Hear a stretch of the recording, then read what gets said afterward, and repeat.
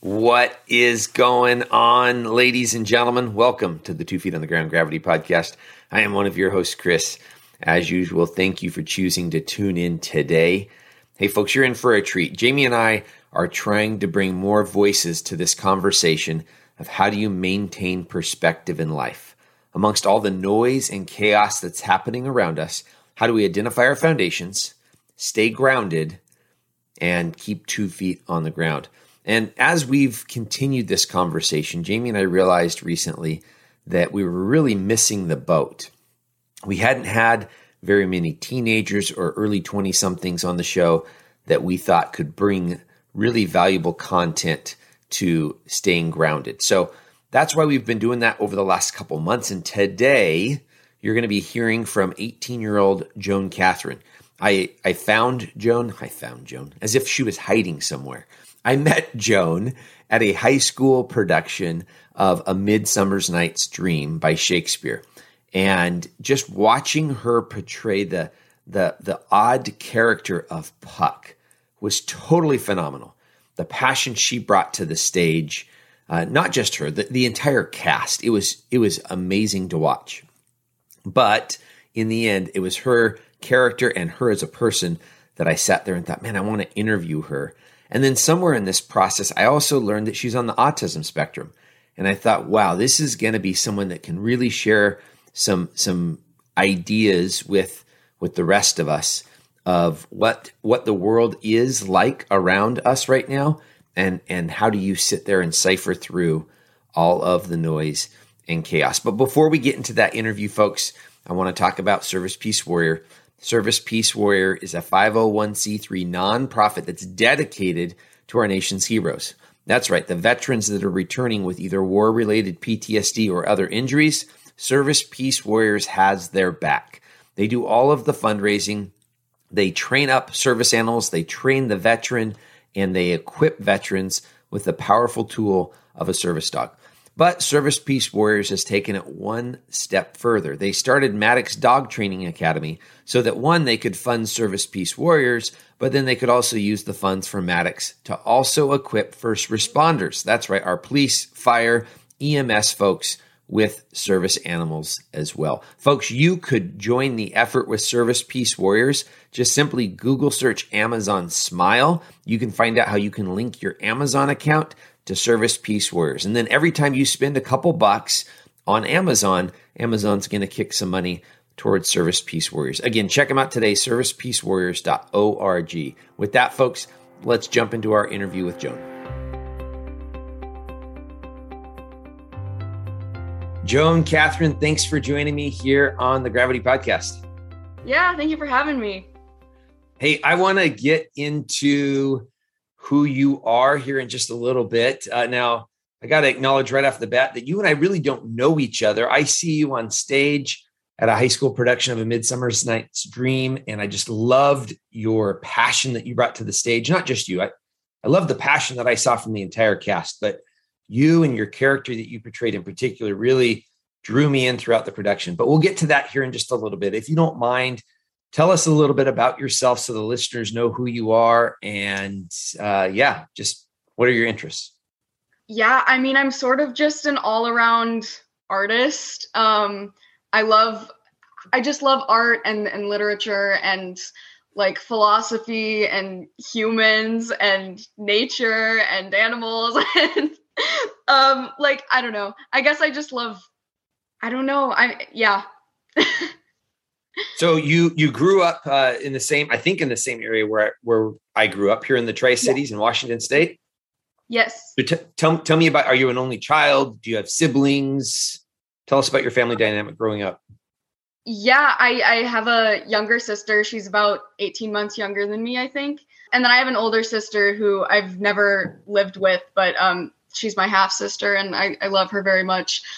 My parents are like the best parents in the world. I mean, at least for me, I mean, they have always like listened to me and encouraged me to do what I love. And, you know, I think I must have been a hard child to parent. I mean, I wasn't like, I never had like a huge like hating my parents phase, but you know, I grew up with autism. I actually didn't know I had it until I was 9, I think was when I got diagnosed. And I was always sort of like a shy child, like I don't know, just kind of like shy and quiet. If you don't mind me asking, so maybe unpack that a little bit for us. Tell me about autism. I mean, I know a little bit. I have friends that are on the autism spectrum. I have friends with kids that are on the autism spectrum. But life is about challenges. We all face some type of challenge. What kind of challenge or unique circumstance did that create for you, or has it created for you in life? Yeah. So for me, I mean, as a kid, like I had no idea. My parents had no idea. I mean, my mom is a social worker, but she never really like worked with autistic people. And in general, I think the world has a very different idea of what autism is than what it actually is. I mean, I've always sort of said that like you don't really know unless you have it. And it's certainly different for everyone. And so I sort of got diagnosed and I was like, I thought it was cool. Like I said, I was like 9 years old and I was like, like cool. Like I have like a thing that like describes my brain and like I learn differently. And like, so I guess what it is for me is, and a lot of autistic people will tell you that it's just our brains are wired differently. And so for me, that means that I learn differently than other kids. I have like a completely different process for learning things. I have my own like special interests. I'll get very like hyper fixated on one thing and then I will only be able to focus on that one thing. And so other things are just very, very hard for me to be able to do. And then there's also just, I mean, there's like struggle with socializing. A lot of the times I think I've gotten decent at picking up on like tact and like what that is. And I've never been like super like outwardly like, I don't know. I've always like known that I can't just like always be honest with people and say that I don't like something about them or something. But sometimes I get frustrated with that because I mean, I don't know. I think it would be a lot easier if we were all just super honest with each other. I mean, but there's also tough things about that. And then there's also like sensory issues, like loud noises and like bright lights. And like, I can hear my computer like running, like breathing right now. And it's like bothering me a little bit. So it's a lot of stuff. And really my brain is just wired a little bit differently than yours. Yeah. And that's a remarkable thing to recognize, because I think as humans, even though we have so much in common in being human, I also think recognizing the diversity that we bring to the table, that we don't all think alike, and it's okay, right? Both our learning processes and just other things, but coming together where we are the same is a great starting point. I mean, yeah, especially, I mean, I've heard a lot of weird like takes on autism from people who are not autistic, just trying to speak on it. And a lot of, sometimes people will be like, oh, we're all a little bit autistic, which is like, sure, our brains are all wired differently, but like the world is specifically built for not me. I mean, it's specifically built for people who learn a certain type of way and who understand like social rules, and it's not built for me. So yeah, I mean, ideally we wouldn't have to label things like this, because it's not like a bad thing. I really just struggle because of the way that society is set up. Yeah. What challenges has that created? Has it created conflict within relationships where you say something and you're being honest? Hey, I hate your hat, or whatever it might be. Has it created a lot of conflict just in growing up? I mean, yes. Well, I think it's less so now. I mean, because now I can like communicate to my friends, and I've always been like a pretty good communicator, and hopefully my friends are. If they're not, then we probably won't stay friends for that long. But I would say, the hardest thing is So right after I got diagnosed, I was going into fourth grade, and I ended up with a teacher who, and when you get diagnosed with autism and you're a kid, like, you think, that's a good thing to like tell your teachers and tell people, any adults who are working with you, because it'll help them like to understand you, right? But like I said, a lot of people do not have the right idea of what an autistic person is. I mean, a lot of the research that's been done, like most of the research that's been done on autistic people has been on males. And so for me, I'm a girl. I experience autism differently, but there's not a lot, like the idea of autism is not necessarily my experience. So so that's a thing. And even like experts on it, or like people who are like trained to work with autistic kids, don't always understand, because you're trained a certain way, but like you have to work with the person and like learn about their specific needs, because we're all different. I mean, we all have this common set of traits, but we're all super different and experience the world differently. So I ended up with this teacher, and I mean, I was struggling with school in like the year before. I had also been like struggling with depression through like, I think it started towards like the end of second grade. And then I moved schools in third grade. So that made it sort of worse, because I moved houses and then I moved schools, and just a lot of change. Change is another thing that we struggle with. We like to have our routines.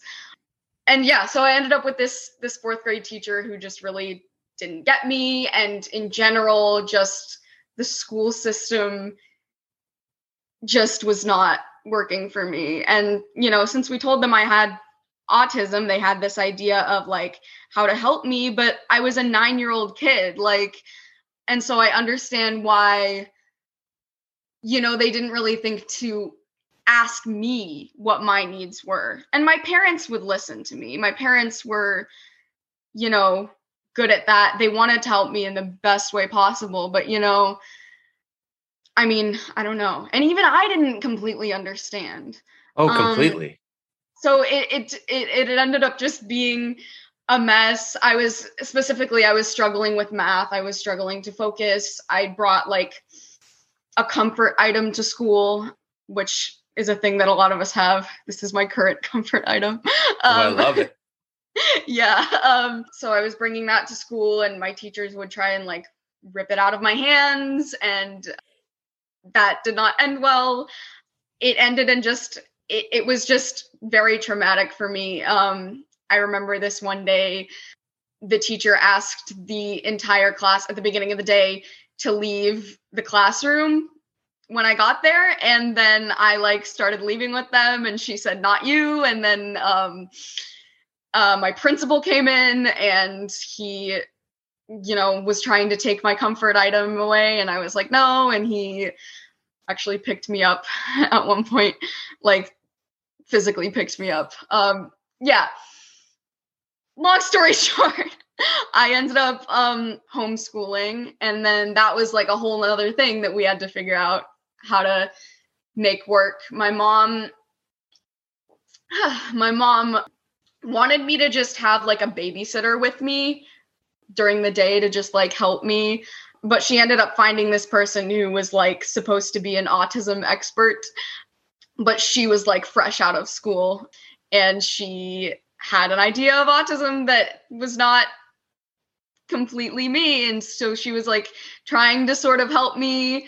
She was trying to, she didn't like, I guess she didn't understand that like there are some autistic traits that I just don't have. And so she was trying to teach me like what emotions were, which a lot of autistic people struggle with, like differentiating certain emotions. And I've never really had a struggle with that.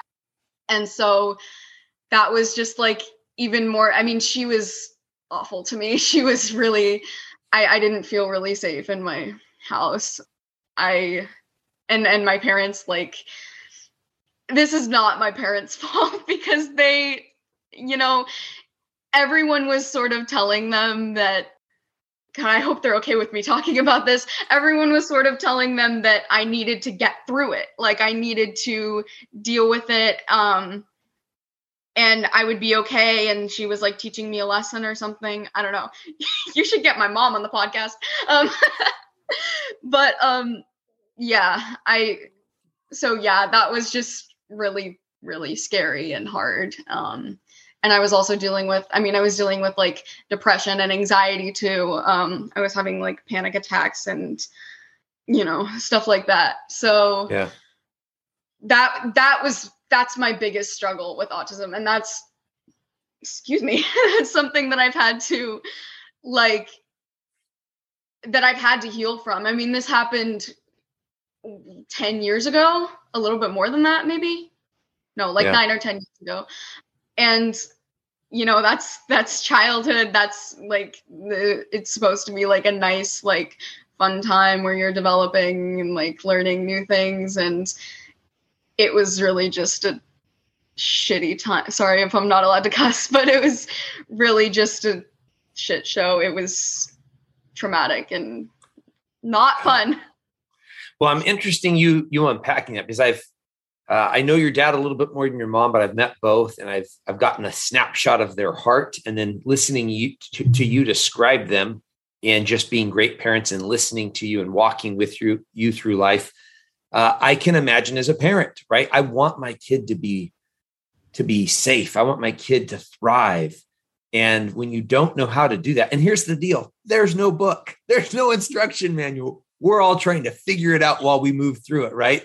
As is life. And so I can imagine how that must have been a struggle for your parents, listening to experts, right? They should tell me what to do in this.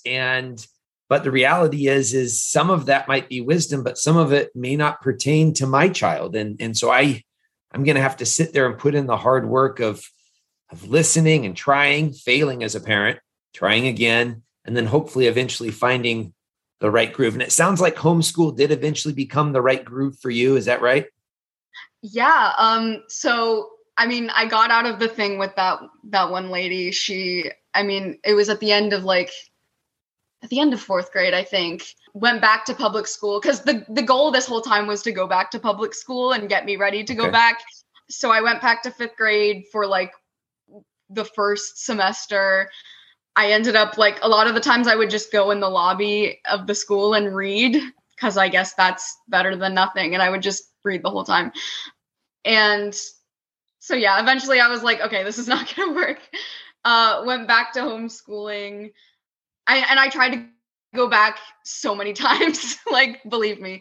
Anyway, so in seventh grade, I was like doing this like online school thing, which is, better than what I was dealing with, but it was still like structured schoolwork, and it was still, math. And math is like, I have dyscalculia, which is basically like math dyslexia. And math is just something that I really, really struggle with. And I suppose math also has some like trauma connected to it because that was what I was really struggling with in like fourth grade. So I would look at a math problem and I would like cry and struggle a lot. And my mom was just sitting with me at home, helping me every day. And every day it was a struggle. And I was just, trying to get through the day. And eventually my mom was like, you know what, this isn't working either. Like I was still super depressed. I didn't have any friends. I wasn't really doing anything like fulfilling. I was just trying to get through every day. And so she found this book on unschooling, which is basically, I'm sure there's a lot of misinformation about what it is, and I'll have to preface this by saying it certainly is not for every child. Like I said, every child learns differently. But basically, it's a type of homeschooling where the curriculum and like your education is based on the interests of the student. So I didn't have to, and this is like the government like approves of this. My mom just has to like send them like a little like summary of everything I did throughout the year at the end of every year. So yeah, I got into that, and I felt so much better. I didn't have to do math. I mean, I did math when I needed to, when the world brought that up. Because I mean, the whole point of school is to prepare you for the world. So what if you're just like learning those things while being in the world and living your life, and then you learn things because that's what life is. So yeah, I felt a lot better. I was still, of course, dealing with trauma. I mean, the reason why I didn't leave the house was because I was scared of everything. I was scared that I was going to have another bad teacher. I was scared of other kids. I was scared of everything out in the world that wasn't my parents. Like, I was really just living in a bubble. And eventually I'd been like, sort of like, I mean, I really wanted to be an actor. I really wanted to try doing theater. I mean, I watched a lot of TV, so I wanted to try it. I tried a few classes with the children's theater, and they always made me super anxious. I actually dropped out multiple times. And then eventually I was like in like 7th grade, and I started going slowly. I quit a few things, but sometimes I wouldn't quit. And I learned that it was like an okay place. My dad did my first like main stage big show with me. My dad was in it with me. And so that helped a lot because I was there and I was learning how to do it, but my dad was with me, so I had like a safe person. And then eventually I just sort of got more into it, and I had this one woman named Julie who I've known all my life, and she just really, I mean, she actually runs a program there for kids on the autism spectrum to do like teaching them how to do theater, and it's just super, super chill. So she understands autism, at least to some extent. And so she's just super, super flexible. And so I had her there, and eventually I started making friends and learning how to do it. And it's really just such a safe and accepting place that it's such a good place to like learn how to be in the world again, I guess. For someone like me. And so it sort of just saved me from this awful, like, years long rut and like bubble that I was in. And eventually I really did like love the art, and I knew I would love it. And it's so weird because, like I said, I was so shy as a child. I don't like going up on stages myself. I'm so awkward. But when I get to be a character, it's like it's not me. And so for some reason I'm just so completely comfortable up there. And it's just really cool. It's just the perfect thing for me. And I love studying characters. I love just getting to, and it helps me understand why people are the way that they are. And it's just the best. So you portrayed the character Puck in A Midsummer's Night's Dream. What does that preparation, what does it entail? How do you study that character to be able to portray it so well? Well, first of all, it's Shakespeare. And I'd seen a couple Shakespeare shows, loved them. I mean, I saw like Twelfth Night first, I think. And so I knew Shakespeare. I was into it. I was very, very excited to get into it. I didn't know if it was something that I was going to be good at, or like, I didn't know. And I actually auditioned for Hermia. I actually really didn't want to be Puck because, and it's not that I didn't want to play the character or think that it was like a fun character, but I was terrified of the lines. They just are also like complicated and like hard. And I don't really think comedic acting is really my, like, I've always just like loved dramatic acting, but I don't know. I suppose I look kind of funny. I don't know. But I did the Puck monologue for my audition because my director said that I should. He wanted to see me do it, and I guess it was good because I got the part. And so, yeah, I mean, I guess the first thing, I mean, this is like, so far, that role has been like the most like research I've had to do because it's Shakespeare. I had to like translate all these lines, which our director is super, super helpful with that. I mean, it was all of our first times doing Shakespeare. So, it was a huge thing to tackle, and we had an amazing time. I mean, I think we all loved it. Like the tears on like closing night, I think we all really loved it. So I guess, yeah, it was just learning what the lines meant. And then I had to develop like, he's a goblin or like a fairy. So I didn't want to just like look like a human. I sort of developed this like weird walk and like yes, you did, like, weird like monkey stance all the time, which was very, I mean, my back is like dead from that, but it was super, super fun. And so and then I ended up just like knowing the character so well that I would just like start doing like really weird things. Like I would put the flower like under my leg and like like I don't know, just weird stuff like that. And I had a lot of fun with it, and I was just so glad that I made it work. I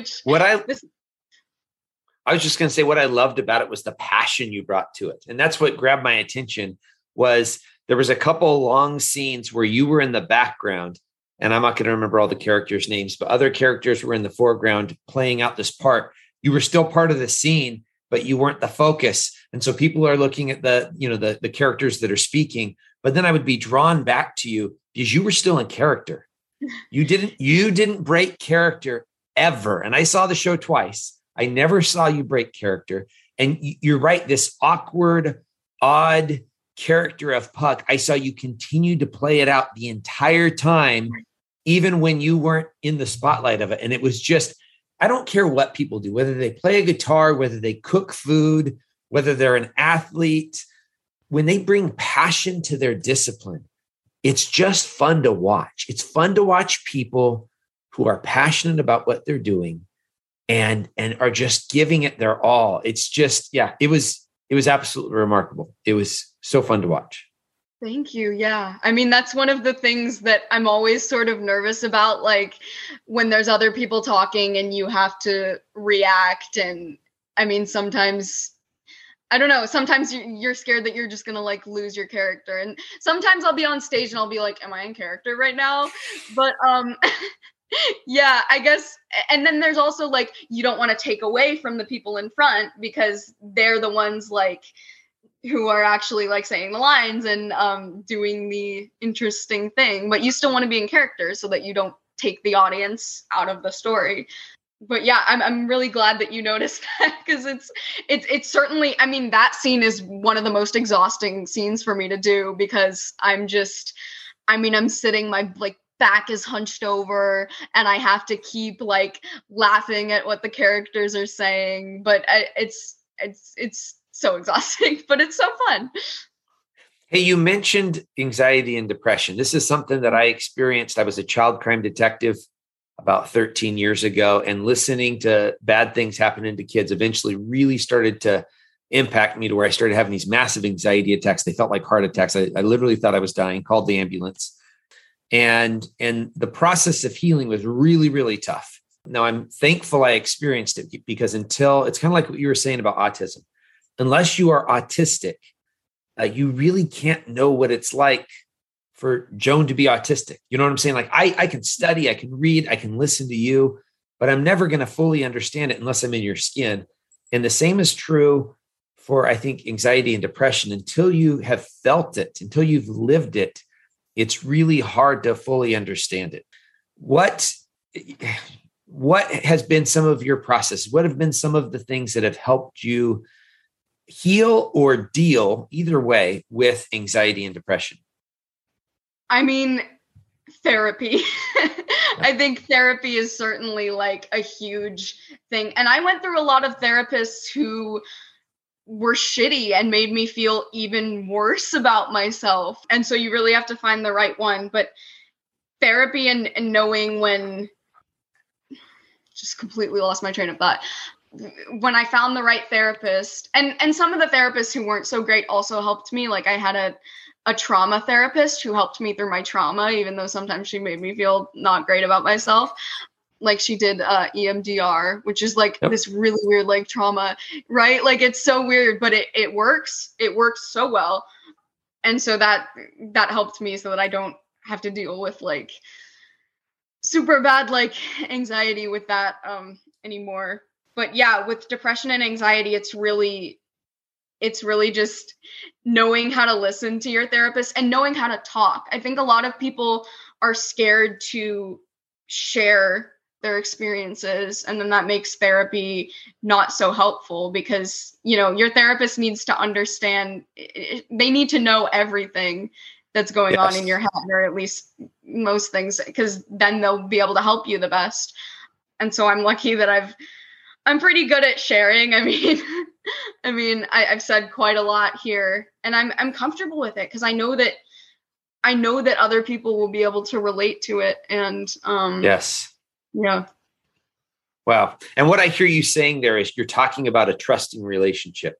You have to have that trusting relationship with the therapist. Because I did the same thing. I walked in and told my counselor everything, and I was ready for her to look back at me and say, "You're crazy. Yep. You've lost your mind." Because that's what I felt. I was telling myself these lies. You're crazy. You've lost your mind. You can't control these anxiety attacks. But instead, she looked at me and said, "Wow, that's a really common response to the not common things that you've seen as a child crime detective. This is really common, Chris, and you're going to be okay. We're just going to have to do some work to help you get there." And I was like, "Did you not listen to what I just said? I'm crazy. Like, remember, I'm crazy. I'm the crazy one. You're not crazy. You're not crazy at all. This is the way the human brain processes trauma. And sometimes you experience trauma directly, and sometimes you experience trauma vicariously through others. But either way, your human brain is trying to process and make sense of this. And so you're going to be okay." And I agree with you. The more we talk about some of these challenges that we've gone through, for that person that's suffering in silence, that feels alone, that feels scared to speak up and say, "Hey, I'm not doing all right and I need some help," us sharing our story gives people, I think, the courage to do the same. Has theater been a piece of that as well? Just the process of building these relationships and just excelling at something. Has that helped with depression and anxiety?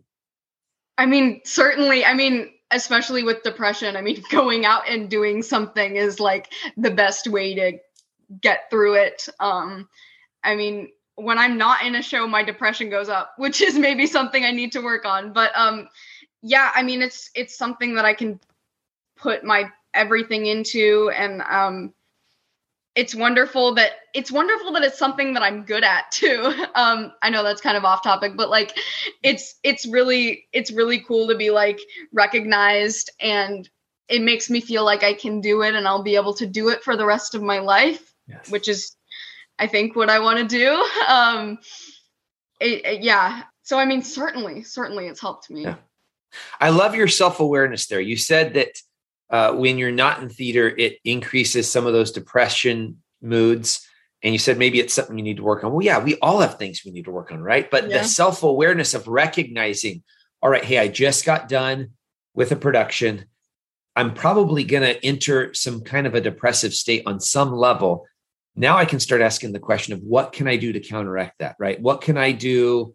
Sometimes it's signing up for another production. But if there isn't any for 3 to 4 months, I'm going to want to find some other life routines, and just having that self-awareness I've learned has helped me a bunch in dealing with anxiety, because even though I consider myself healed, it's not that I don't feel anxiety anymore. I haven't had a major attack feeling like a heart attack in a long time, but sometimes it still feels overwhelming. Like, oh my gosh, I'm really anxious about this thing coming up. And then I have to turn back to, okay, what did my counselor teach me? What are those things I can draw on help me process and move through this? Depression and anxiety is probably, I mean, my anxiety is sort of gone down. It's still there a little bit. Depression is something that I'm always going to, like, I don't think it's ever going to be like cured. Like, I'm always going to have to deal with it, but it's manageable. And it's not something that makes me dread living. Like, it's not something that makes me dread the rest of my life, because I could think like, oh great, I'm just going to like get depressed all over again and over again. And even when I get better, I'm always going to get depressed again. And that's hard, but it's also like, there's so many great things that I'll be able to experience when I'm not depressed. And like, I can get through it. And I've proven to myself that I can get through it. And I should listen to this next time I get depressed, because it's really, I mean, I do really have to remind myself that I will feel better again. And I've done this before, and I know how to get through it. I just need to wait it out, really. And you can do really tough things. I mean, it's kind of like if you could go back and talk to your third grade self, right? I mean, what would you tell that third grade self whose principal is picking her up and ripping her comfort item away from her? What would you say to that third grade self? Oh God. I mean, I would probably tell her that there are good things coming, and I would tell her that she's allowed to be who she is, and it's not like she doesn't have to like repress that, and that it's not her problem. Like it's really all the world, and even though they think she's a brat, it's really, they don't get it.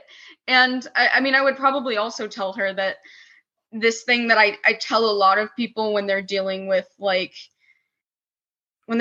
something like really, really deeply, just something like really deep in their, something really deep, right? In their, totally, mentally, which I always say, like, because I thought that it was never, I mean, people would tell me like, it'll get better. And like, it always gets better. It'll all be okay in the end. If it's not okay, it's not the end. And I would always hear that. And I would think like, yeah, but not for me. Like, it's not, I'm the exception to that. It's not going to get better for me. And it absolutely did. So I would probably tell her that, like, I know you feel like it's not going to get better for you, but it will. And that's, I'm really proud that I get to tell people that, and tell people that they're not the exception. I mean, it really, you can build the life that you want, and it's hard because there's the whole world that you have to deal with, and you have to figure out how to make your way through and like build your own world.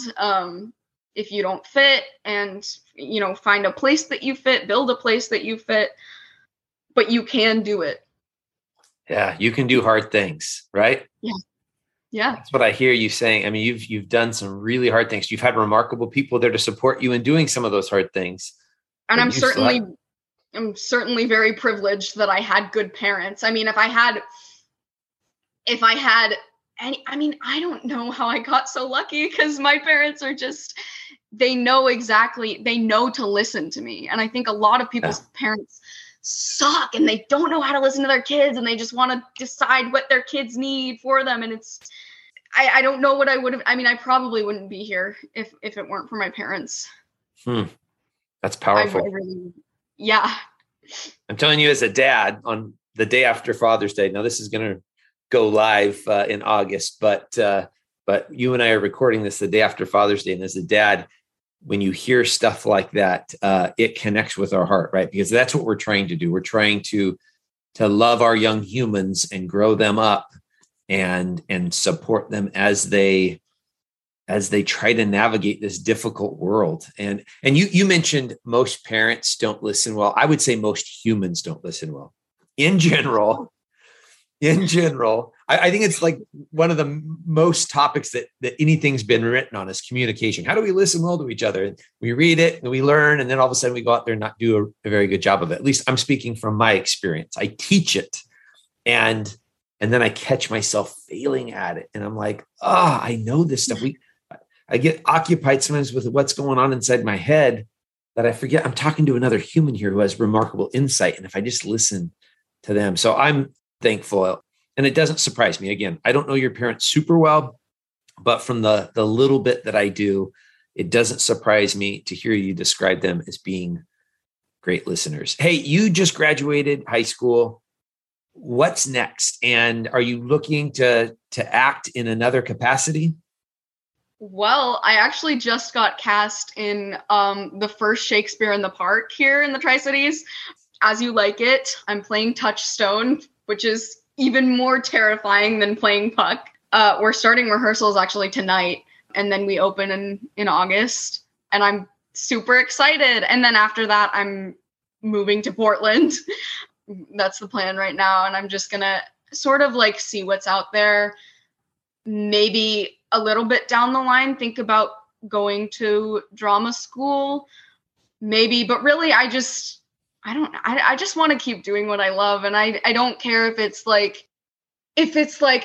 I do something like super huge with it. Like I would be okay doing community theater for the rest of my life. Cause it's really, it's not like I do it for like a ton of like attention or anything. I appreciate the attention, but I just want to keep doing what I love and making art. And yeah. Oh, here's the deal. There's things we do to earn a living, and there's things we do because we have a passion for doing it. And it doesn't always have to be the exact same thing. In fact, I would say sometimes when people take their love, their passion, and they turn it into their job, it kind of extinguishes the fire. It's no longer a passion because it's this thing they have to do in order to survive.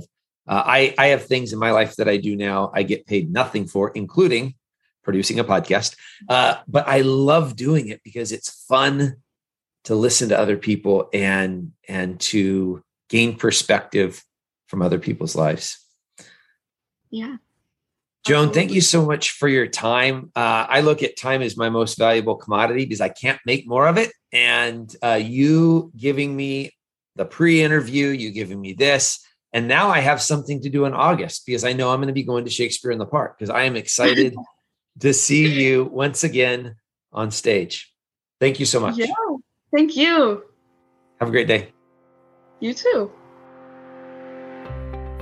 Wow, ladies and gentlemen, I'm constantly amazed by this opportunity that I get to talk with remarkable people. I want to thank Joan and the entire cast of A Midsummer's Night's Dream that were the inspiration to this episode. Thank you for the passion that you brought to the stage. Totally 100% enjoyed it. Hey folks, Jamie and I want to hear from you. There's different ways that you can communicate back to us. First and foremost, follow us on whatever platform you're consuming this on, whether it's a podcast platform or YouTube.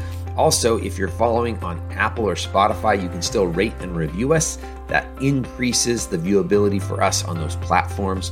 At the bottom of the main page, there's 5 little stars. Folks, we would really appreciate a 5-star rating if we've earned it. But folks, you've heard me say it. They're your stars. They're your stars. You get to choose. If we haven't earned that 5-star rating, maybe shoot me an email at chris@gravityct.com. Let us know how we can make it better. Maybe future Marriage Monday topics or guests for me to interview. Folks, we only get to live this life once. Let's go out and love well. Take care of each other. God bless.